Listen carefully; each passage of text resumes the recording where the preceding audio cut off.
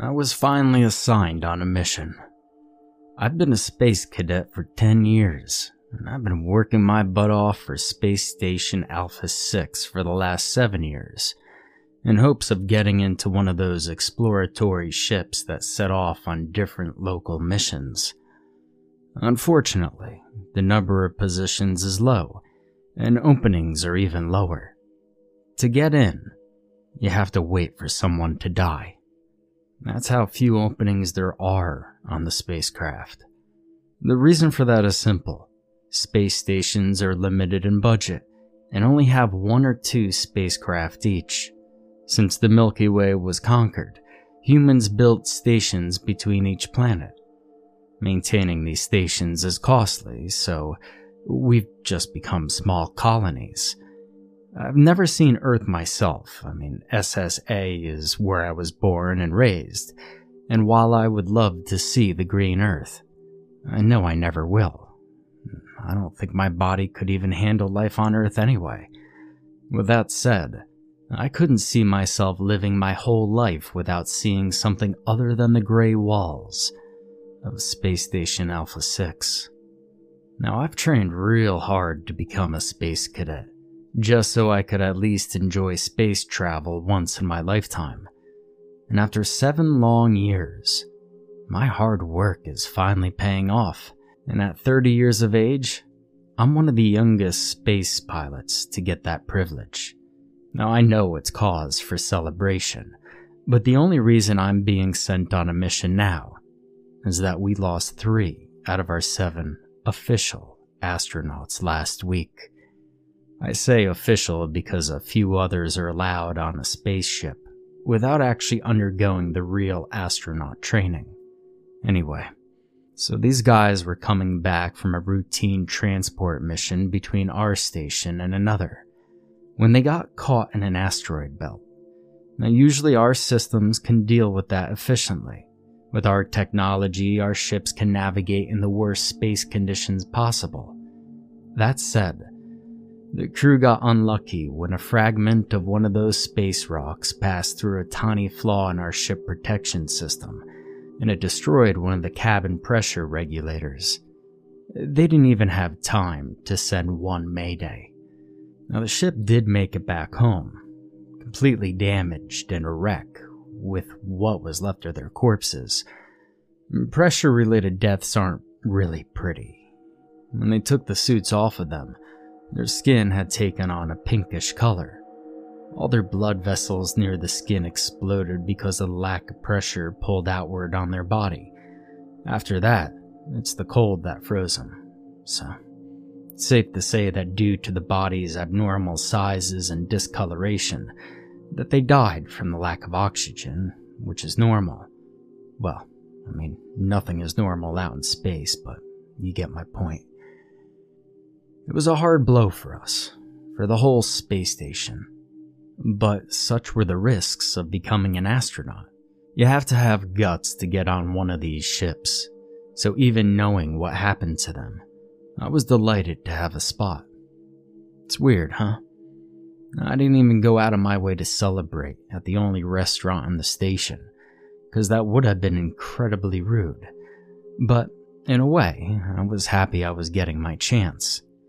I wasn't very close to them, but I did offer my sympathies to the family. I did feel guilty because I was happy it was my turn, more than I was sad that they had died. That probably just sounded like I was a real bastard, so I'm sorry about that. I'm just a human being wanting out of this tin can of a space station, and so while I did my best to contain my excitement, I was pretty thrilled about being chosen for a mission. I got to meet with the 3 senior officers that didn't go on the last assignment. I offered them my sympathies. All these guys were well in their late 40s and 50s, and they had tons of experience flying off for different missions. I had to show them the respect that they were due. Plus, they were the ones who were going to show me the ropes. Training is a thing, sure, but nothing beats experience. I didn't expect to become friends right away with them, especially since they were all in mourning. and I was still a newbie. And plus, they had all looked at me with that stink in their eye at first, probably because I was the youngest, and they would have preferred someone a bit older. It's not like there weren't any other candidates. I thought I'd been chosen because I had consistently been asking my supervisor. Now, a few days after my introductions to the crew, I learned that I had been chosen because I was young, and they needed to form and mold the new generation. I was at the perfect age in between seniors and juniors. When the seniors would retire, I'd get my senior title and be the one forming and molding the juniors. But the reasons, well, they didn't matter to me. All that mattered is in that month, I was going on my first mission. So I went through the full training sessions again, passed all the required tests, and aced the theory exams. My seniors, called Cinna, Methus, and Jeb, trained me for many situations that were not described in the books. And by the end of the month, I was as knowledgeable as them, but not as experienced. Hell, I was shaking in my boots once I got on the platform, ready to board for our first mission. I was told our mission would be simple. Space Station Alpha 6 discovered a floating cube around one of Jupiter's rings. It was assumed to be a storage unit cube that detached from another station transport ship, but we hadn't been able to find an identification label from a distance.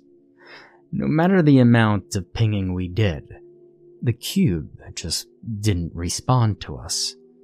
Our engineers thought that maybe its tracking and location systems were damaged, so our job was to go to it, open it to see its contents, and retrieve it if necessary. If not, we were ordered to destroy it so it wouldn't interfere with our other missions or cause problems in the ring. Easy enough. Exploring an unidentified floating cube seemed like an easy enough first mission. Not something worth getting the hairs on your leg to stand up, but it was my first, and so I was excited as a child who discovers candies for the first time. Hell, I was just ready to see space and just get out of this space station. The day finally arrived where I entered the ship, knowing I wouldn't be back on SSA-6 for at least another month. Even with our FTL ships, it would take about a week for us to get to Saturn's furthest ring, and maybe a day or two to find the cube. I spent the week getting to know the guys. We talked about our respective families, though I didn't have one. I had a girlfriend back at the station, but I didn't have kids, and we just started dating, so she wasn't too hot at the idea of me becoming a full-fledged astronaut, despite it being my dream job since I was a kid, so I wasn't too sure how far we would go. Not that I had a ton of choice in the colony, but I also didn't want to spend the rest of my life with someone who wasn't supporting my decisions. Doesn't matter. Anyway, I got on pretty well with the guys. I loved hearing them talk about previous missions, the scary ones especially. They made my heart jump with excitement. I didn't really want to go through those kinds of situations, but hearing about them gave me the jitters. Someday I too would have stories to tell. I just didn't think it would happen so soon. Exactly 8 days after we departed from the space station, we arrived at the cube. It looked like one of our storage units, but the markings on it were slightly different. Dare I say, altered. There was some lettering I did not recognize, so probably wasn't our station's. So we could already rule that out. As we got closer, we also noticed the steel wasn't exactly colored the same as ours. This one was coated in what looked like a black resin, so we assumed it was for insulation. The products inside must be food, or worse.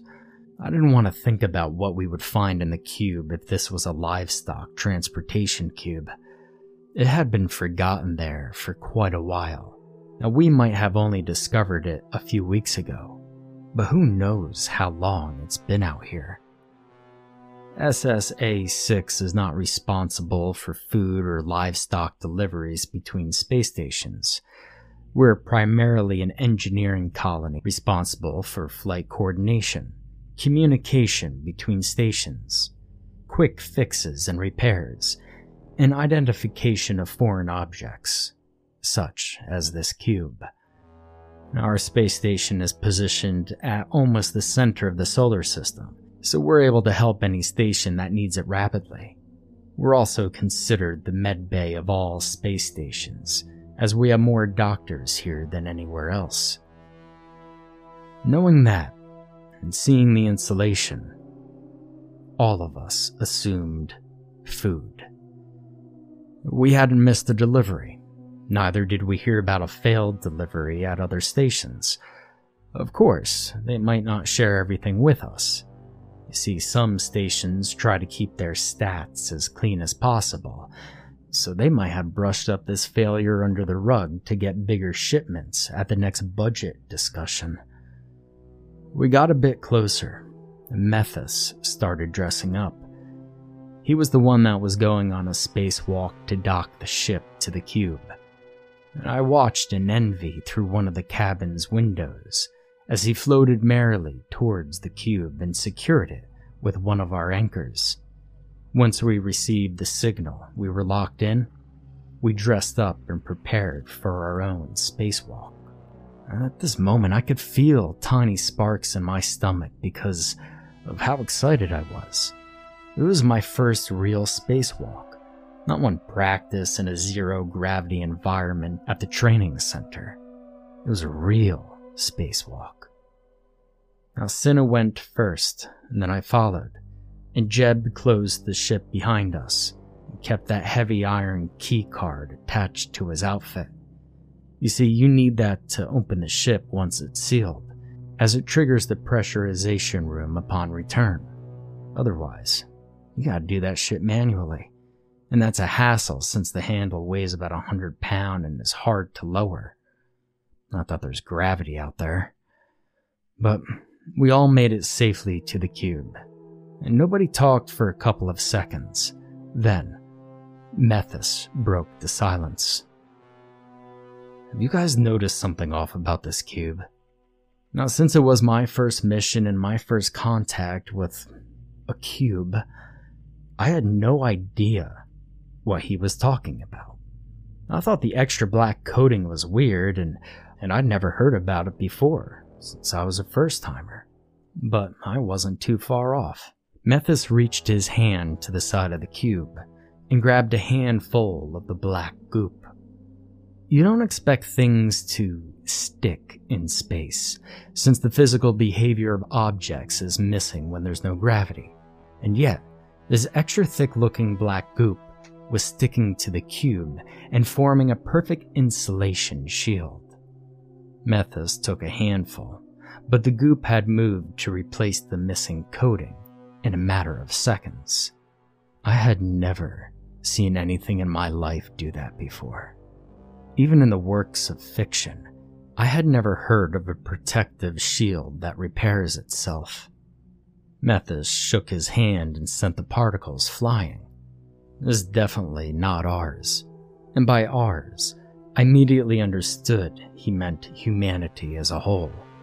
This foreign object mission was revealing to be even more foreign than I'd expected, and I was growing a tad nervous.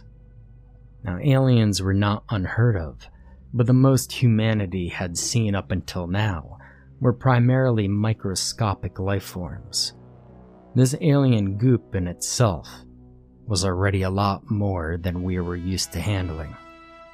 We all returned to our ship, but we stayed docked to the cube, and before rushing in, we contacted SSA-6 to let them know about our discoveries. Now, Cinna was the one who told the station about it, the black goop, and the possibility that we'd find something alien inside the cube if we managed to open it up. We were waiting for the green light to go, but something gnawed at my guts. I was terrified. I blame that feeling on the fact it was my first mission, but the 3 seniors also looked worried. We had no idea what we were going to find in that cube, if it was alive or not, if it was hostile or not. It's not like we were equipped and armed. We had 2 guns on the spaceship, and it wasn't for fighting aliens, but other humans from other space stations wanting our resources. There's actually one decommissioned station, and they become quite lawless, but we haven't heard of them in years.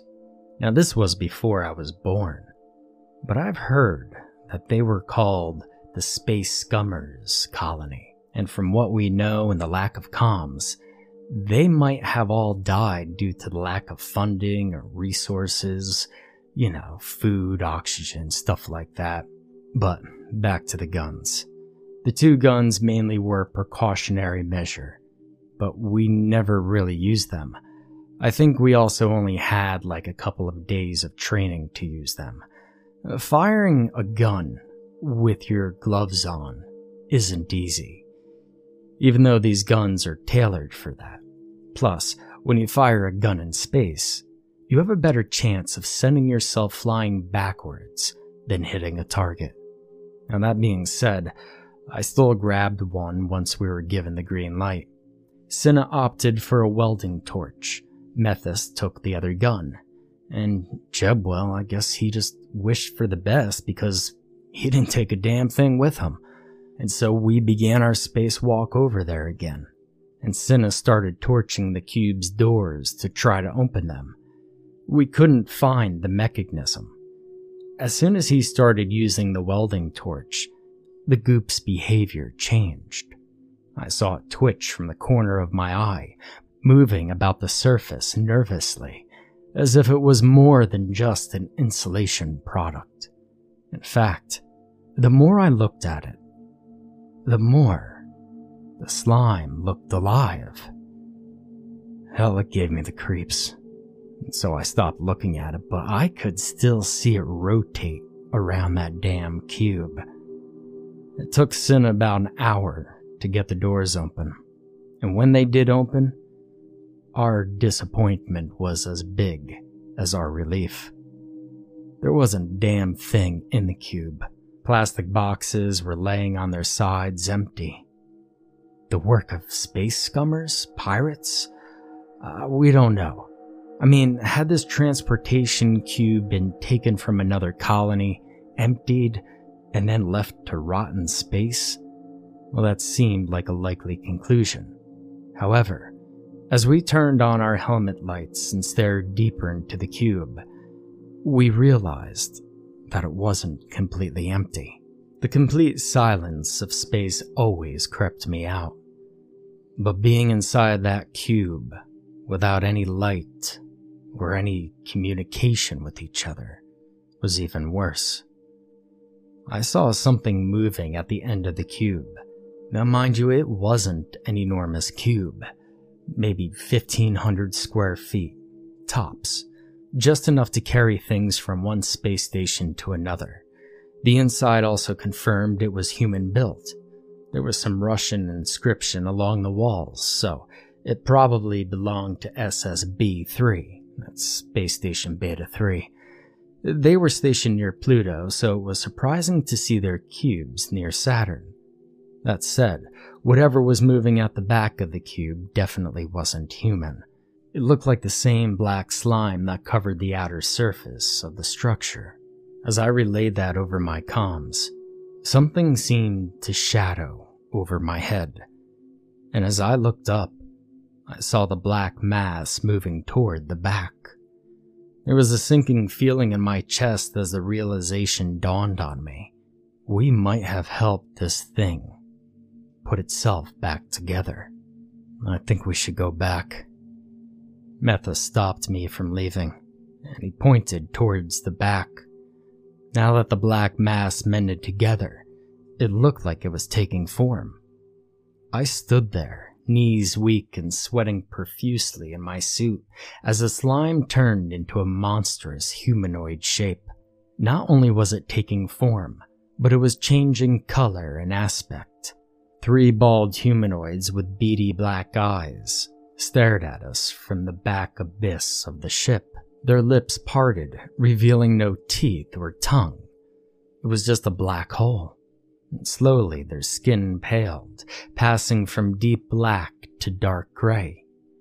My blood turned to ice, because the more they transformed, the more they looked like diseased, mutated humanoids. They had a considerable torso and small waist, but I couldn't see a hint of a bone, despite how sickly thin their lower body was. Only the rib, abdomen, and shoulder areas looked normal-sized, and they hunched over as they morphed, their bony arms wrapping around their sides.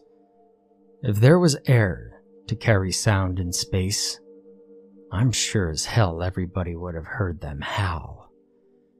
They looked like they were howling in pain. It took only a few minutes for them to morph completely, and when they did, all 3 pairs of eyes were locked on us. They didn't move, and they didn't speak. Not that I could tell with the absence of sound. They just stared at us, looking completely despondent. Dare I say, desperate. I don't like that vibe.